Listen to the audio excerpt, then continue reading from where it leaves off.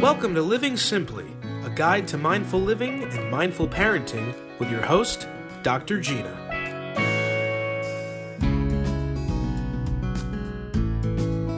Hey everybody, and welcome to a very special episode of whatever podcast you're listening to at the moment.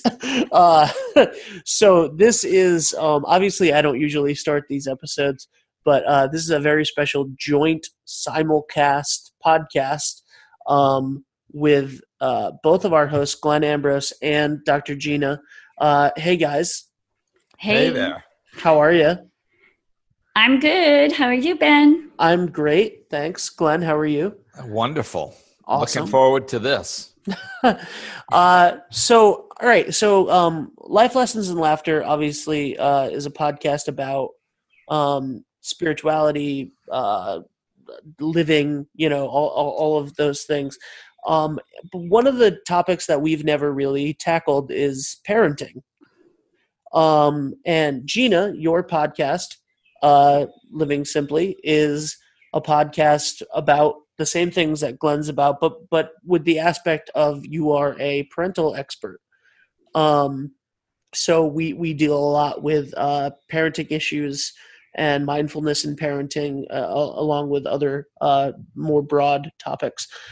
So we thought that it would be a great opportunity to get everybody together to sort of talk about parenting. And you both are single parents, which is a whole subset of parenting issues and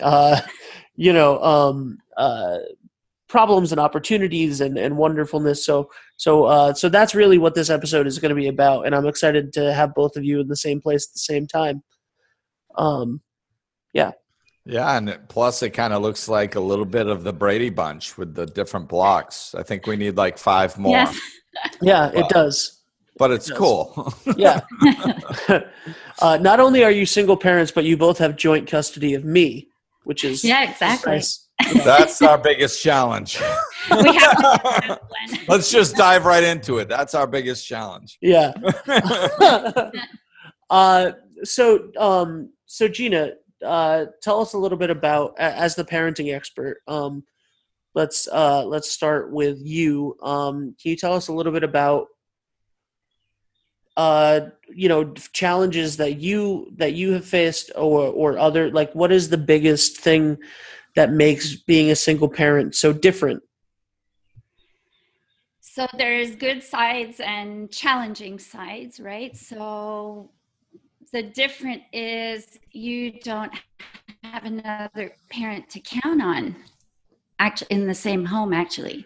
So the other parent, you can count on them when the kid's not with you, but when the child's with you, you can't just go, okay, I'm going to go get some milk at the grocery stores. So when you have a little one, you have to pack them up, go to the grocery store.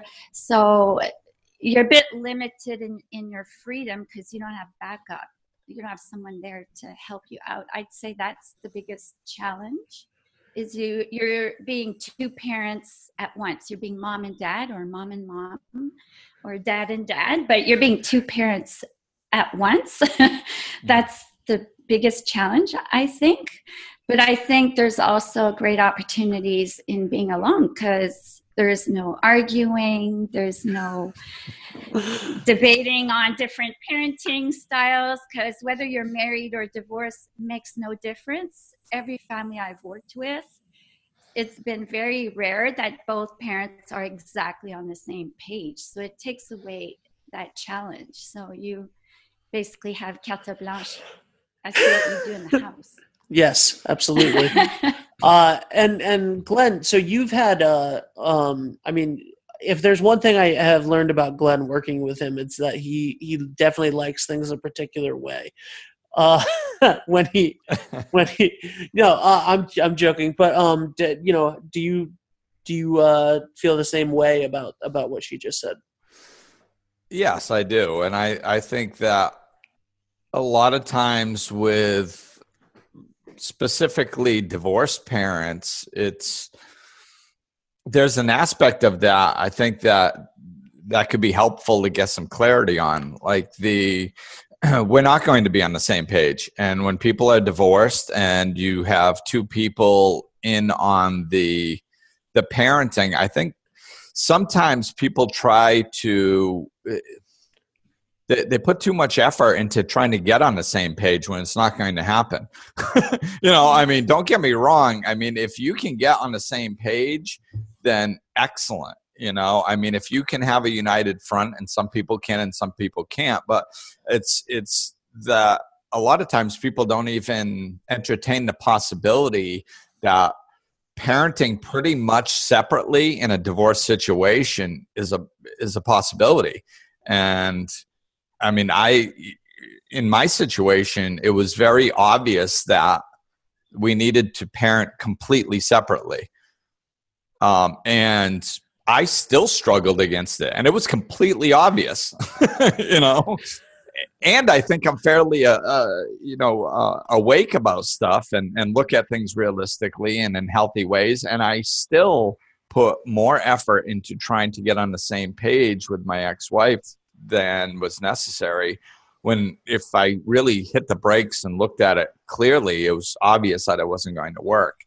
And so, there's more than one way. You have to find your own way. Sometimes you guys can really parent together well when it's in a divorce situation. Sometimes it's kind of half and half, and sometimes it's completely separate. And it can be successful in any one of those areas. And of course, there's gray area in between all those too, where it's a mesh of two of them.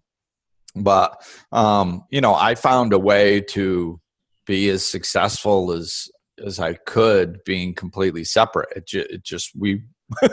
It wasn't going to happen. We weren't getting on the same page. So it's like accepting that and then just making the best out of it in the healthiest way possible, I think is a key to single parenting. Yeah, I think I was in the same situation where we had to parallel parent instead of co-parenting. And I think the sooner you can accept that's the way it is, the less the child struggles as well, because the child doesn't feel torn. So it's about, okay, in daddy's house, it's this way, and in mommy's house, it's this way. And when I work with parents, a lot of parents get like, oh, is the child going to be confused? And I'm like, not really, because when they're in school, there are different rules. When they're at grandma's house, there are different rules. When they're at their friend's house, there are different rules. So it's actually teaching them to adapt to their environment. So it's not necessarily a bad thing. Right, I agree. And I think that which leads right into a huge point, I think, of parenting. From my perspective, it's, there's a natural protection thing that we have as parents. We want to protect our kids, and it's natural. And to some degree, we should protect them. But I think that, like, subconsciously or unconsciously, that's almost like 99% of the parenting outlook, which I don't think it should be. I think the outlook needs to be to teach them how to interact with life, not to protect them from it, because you can't. You can't protect them when they're at school. Once they're out of school, you can't protect them from life. And if we don't give them any skills to deal with life and to, I try to teach my son that, to the best of my ability. And he'd come to me and he'd be like, different times, and he'd be like, Dad, my friend's parent is, not letting us do this or telling us not to do that because it could be difficult. What's that about? And I'm like, yeah, well, it's a different parenting style. Not everybody sees it the way I see it. The way I see it is, I don't want to protect you from difficulties. I want you to learn how to deal with the difficulties. That way you can deal with life, as it happens. Some people don't see it that way, but he got used to me not trying to protect him from things. And, of course I protected him from some stuff. I mean, I love him. Of course I'm going to protect him from some stuff, but it's not my main outlook on parenting. it's my main outlook was to prepare him for life and to be able to handle things that life throws at him, you know. Yeah, so you didn't parent out of fear.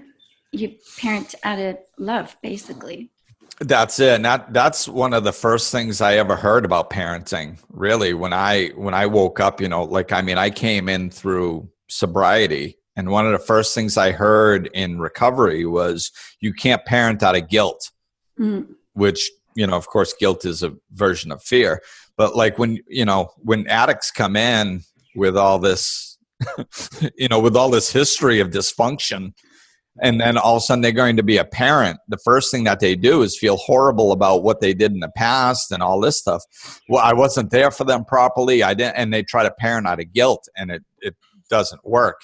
And even if you're not coming in through recovery, I think that's, you know, there's no rule book for parenting. So we, you know, here's a big hint for the kids listening. We don't know what we're doing. Exactly. You know, so, you know, we have no idea. Yeah. So like when there's a decision, they're looking at us like, you know, what's your decision? And we're going, I don't know. Like, okay, I'm not supposed to parent out of guilt. I'm not supposed to protect, but I'm supposed to teach you how to deal with things. Like, what does that look like in this situation? I don't know. You know, and then we throw a dart and, you know, aim the best we can and try to hit something on the board. You know? But, you know, there's no rules. So, you know, so you just, I think having some of these foundation principles, not parenting out of guilt or fear, is a good thing to keep in mind when you're making those decisions and trying to navigate those decisions. Mm-hmm. Yeah. So you guys touched on a term that I've never heard before, which is parallel parenting. I've only heard of co-parenting, but parallel parenting makes a lot of sense now that I've heard it. Do you think that well, first, can you elaborate on that? And then do you think that style sort of, or just being single parents, you know, and coexisting with another parent who is not in the home with you, do you think that kind of forces your hand of the letting go and not being able to protect your child, you know, 100% of the time? The parallel parenting? Yeah. I think whether it's co-parenting or parallel parenting, you have to let go of that fear, overprotection, controlling. I think in both ways you have to do it. I think that parallel parenting is the extra challenge for the parent to work on their own issues, because often the term was coined, especially based in high conflict divorces, where it's like, okay, stop co-parenting. It's not working. The communications aren't working. And when you see that a lot, there's one parent that might become overprotective, especially if there's abuse on the other end. And it becomes about controlling the other parent, and then the parenting itself goes off the wayside. So I think the biggest challenge in parallel parenting situations is the parents have to wake up, not in both situations that they don't have to, but it forces you to grow up and go, make it about the kid. It's not about the other parent. And like Glenn said, is even if the other parent's challenging, it's the perfect opportunity for your kid to learn about difficult things in life, learning about falling, being hurt, because then you're there to pick them up. And if you overprotect them, they don't learn, like Glenn did with his son, to learn with how to deal with challenges, right? So I think in both cases you have to let go either way. I don't know what you think, Glenn. Yeah. I think you do need to let go. I mean, to Ben's point, I think parallel parenting probably pushes you to let go a little bit more than co-parenting. You know, so if you do it right, you know, if you're awake to it, you know? Good So point. yeah, I needed to, it really pushed me to let go on a whole nother level, like I mean, I know mothers have this feeling just as much, if not more, than fathers. But it's the protection thing. You got the mama bear thing. Well, you also have 8,000 years of conditioning for men to protect their family. So it's that protection thing is so strong, and to think that your child is being hurt somewhere else and that there's nothing you can do about it, that's tough. That's a feeling of helplessness and hopelessness that really needs to be worked through. And the only way you're going to work through that is getting to a place where, you are able to let go, and you are able to be that landing spot, like Gina said, for your child to go to when they get there. But it can't be out of guilt either. You can't go back to the guilt or the fear. You can be a soft landing spot, but you can't all of a sudden, every time they're over your house, give them, cotton candy and frickin' ice cream for supper. Because, you had a tough time at mommy's or daddy's. So, you can't do that either. So there has, every relationship is based in respect, every healthy relationship. And if somebody doesn't respect the other person, you don't have a foundation for a healthy relationship. So, you have to stand your ground. But I think really the way I worked through this was I had to really deeply understand that my son was on his own journey.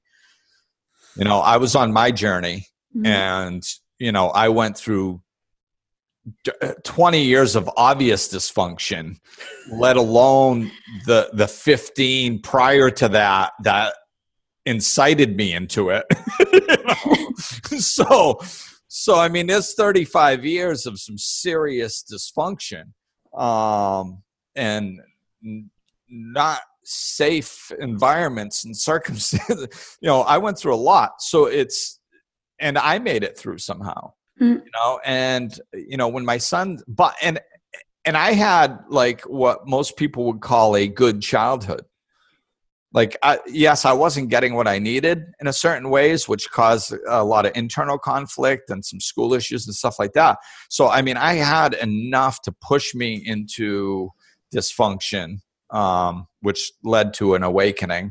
So I had that, but I mean, from an outside perspective, I had Leave It to Beaver family, man. I mean, I had both parents. They were on the same page. They were fair. They were loving. They were kind. My dad coached my baseball team. I mean, from an outside perspective, you don't get much better than this. And look what happened to me. I mean, it wasn't pretty. So now I look at my son, who's 18 now. He had what we would label as a dysfunctional situation, and he is way more grounded, way more stable, has a much better head on his shoulders than I did at 18. I mean, it's not even comparable. I mean, I'm here, he's here. Like, it's, we're at opposite ends of the spectrum. So I mean, it's not about your circumstances as much as we think it is. It's about learning to deal with your circumstances. I didn't. He did. And that's where you see the difference, Yeah. So that actually led perfectly into my next question, which was, you hear so much about the children, like everybody talks about in a divorce situation or anything other than the typical like Norman Rockwell nuclear family scenario. You hear all of these like horror stories of what's going to happen to the kids. People talk about ACOD, adult children of divorce, and this narrative that like if it's not the two parents together co-parenting, like it's going to screw up the child. And I think that, as Glenn just said, that's not the case. necessarily. Like, you're not doomed because your parents aren't together. And so could you both talk a little bit to that? Because there's a lot of fear about that. And when young parents split, I know that there's a lot of fear that they're dooming this child or these children. So can you guys both talk a little bit about that? Yeah, well, I I can attest to the fact that, one, it's not true, because for working with divorced and not divorced families, for being a product of it myself, friends, whatever it is, from my professional, personal life. What screws up kids, it's more how you raise them than whether it's raised by two parents or one parent, because tons of families stay married for the kids, and it messes up the kids so much because it teaches them a poor model of love and cooperation. And parents think they fake it, but kids pick up on the energy of fake. And so many people, even adults I work with, say, when my parents got divorced and I was 20 or 18, they're like, finally, why did you guys wait so long? So on that end, I try to help people and go, you got to leave if it's not working anymore, and it's not going to screw up your kids. It actually screws them up more. And if we look at divorce, I think Glenn and I are good examples how our kids turn out pretty good, even if we were messed up. What made the difference is our parenting. And second, you don't need to have two perfect parents. The research shows you need one good enough parent, not even one perfect parent. You need one good enough parent for a kid to turn out well. And then in the end, you're the master of your destiny, meaning the choices you make determine the life you're going to have. So you can't control what happens in your life as a kid. But Glenn turned his life around. I turned my life around. His parents were married. Mine divorced, split up when I was 18. So there's so many factors that can screw up a person outside of whether people are divorced or not. Yeah, I agree. Ditto. Yes. So, yeah, I think this is why I love spirituality, because it works always, everywhere, in every situation. It's either true or it's not. So if we can take a step away from parenting for a minute and just go, okay, what's life like? What do successful people in life do? Well, it's not what happens to them. It's how they react to what happens to them. It's how they use it. If you fall into victim mode, then it's going to be a problem. If you use it, you see it as an opportunity and you use it to get around and find a way to do it anyway, then all of a sudden you're going to be successful. So and then you bring that back into parenting, and it's the same thing. It's it's not what happens to you in life. It's what you do with what happens to you in life. It's how you react to it. And if we're sitting there running around trying to make everything perfect, make sure our kid doesn't experience some uncomfortability or some negative situation. And of course, like I said, I mean, it's not that we don't try to protect them at all. It's not that, we say, hey, look, there's a fire, go stick your hand in it. I'm not saying we induce pain. I'm saying if it's inevitable, if they're experiencing it, we teach them how to deal with it, and try to give them the tools to deal with it. And that's what's really going to make them capable of dealing with whatever else comes. You either deal with stuff or you don't.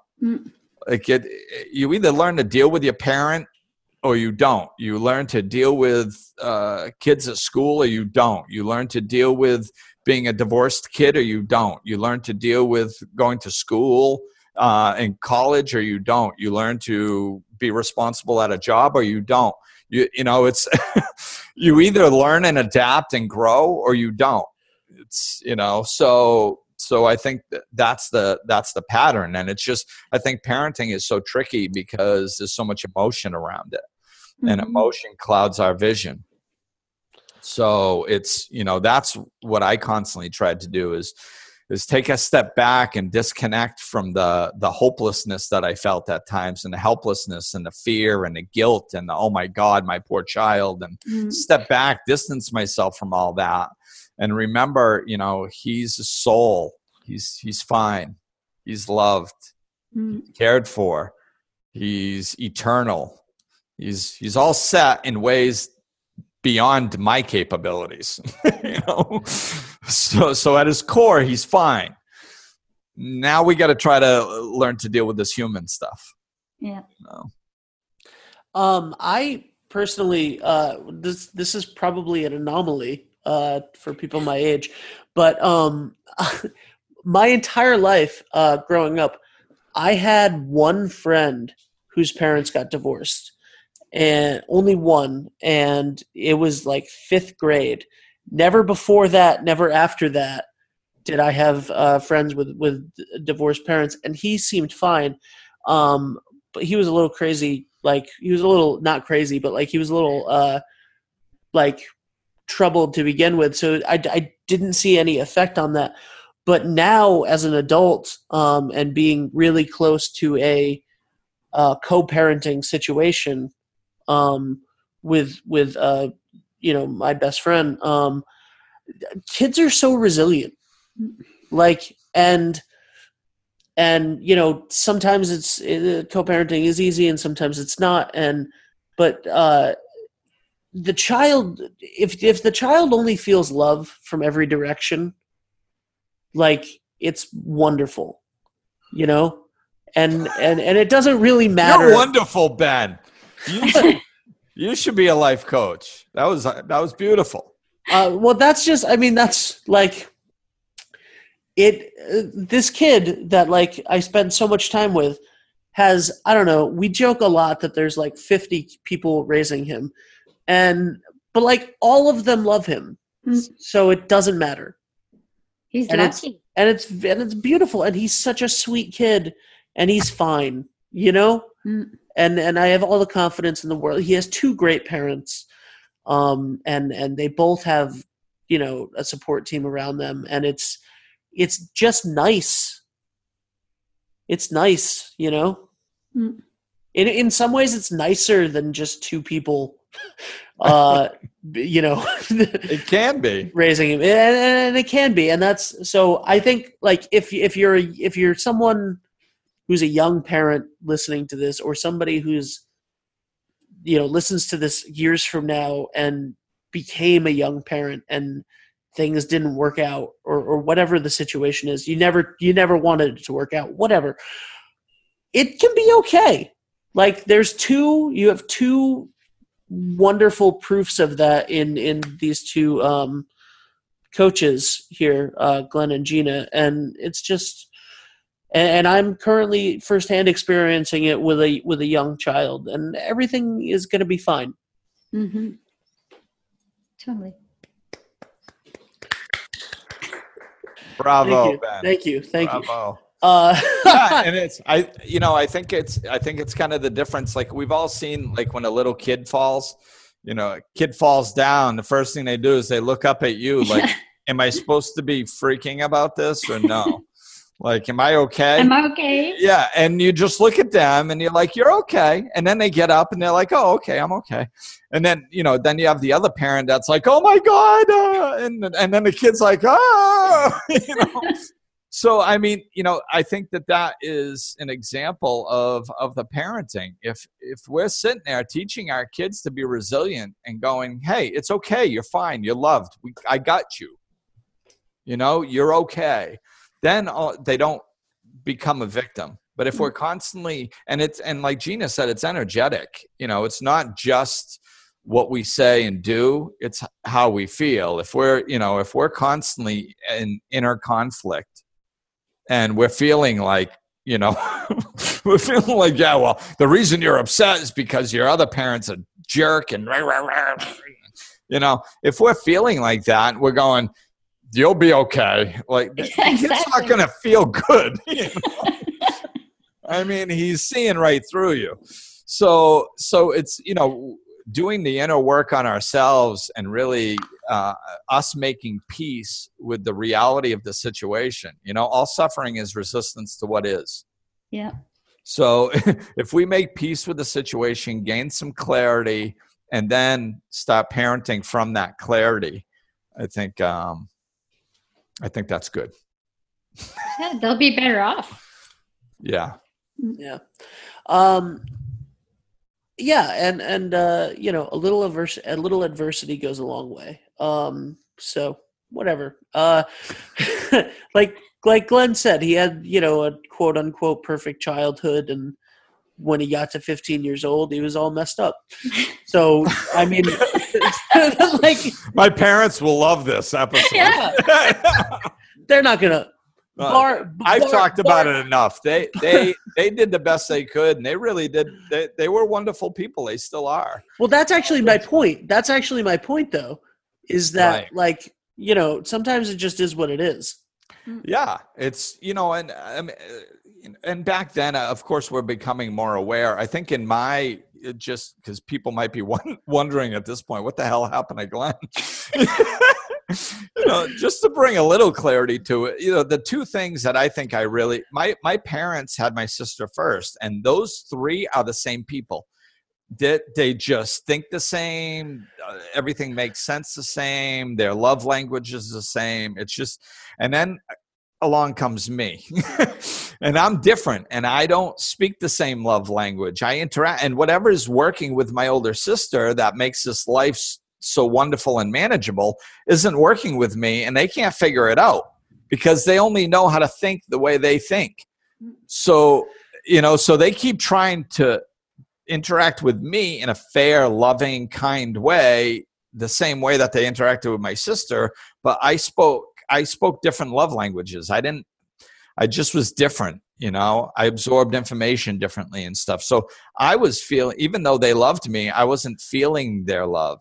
So you go through a childhood when you're not feeling the love that you're supposed to feel, and then you double that with some ADHD undiagnosed in school, where, you know, I mean, really, my school life was, Glenn, stop it. Glenn, turn around. Glenn, stop talking. Glenn. Hearing your name 150 times a day in a negative context doesn't do wonders for your self-esteem. You know, so you put those two things together. By the time I was 15, I was like, okay, we're making some changes. And a 15-year-old should not be in control of those types of changes, because I did not make wise decisions. But I mean, you know, so it wasn't anybody's fault. It was just the circumstances that I was in. And so we don't, you know, on the outside, everything was perfect, but on the inside, it wasn't. And that's, I think, if we concern ourselves with that, you know, parenting our kid, trying to connect with them from the inside, and trying to connect with them in general, we're heading in the right direction, you know. Yeah, and trying to actually see them for who they are as opposed to who we want them to become.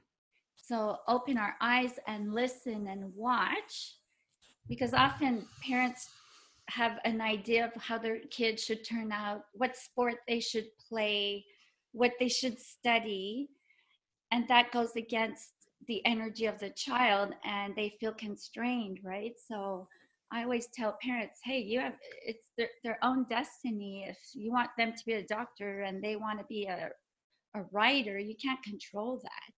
You just need to be present and know that, okay, this is my stuff I'm projecting on my kid. What is my kid trying to show me about who they are? And if we open our eyes to that, it's easier to parent them. A bit like you were saying, you had a different love language.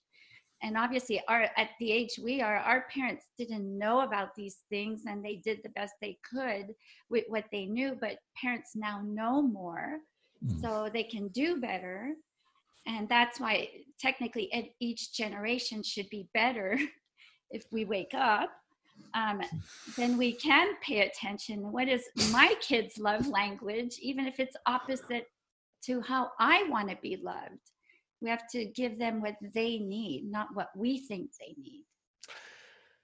Yeah, that's a great point. That's something that Dave and I talk about all the time. Dave is, if you don't know, listeners of Living Simply might not know, Dave is the other producer on the show that nobody ever sees.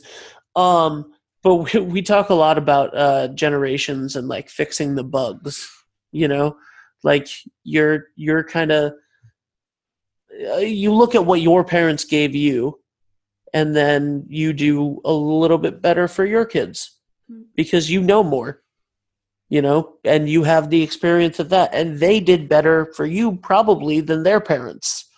Yeah.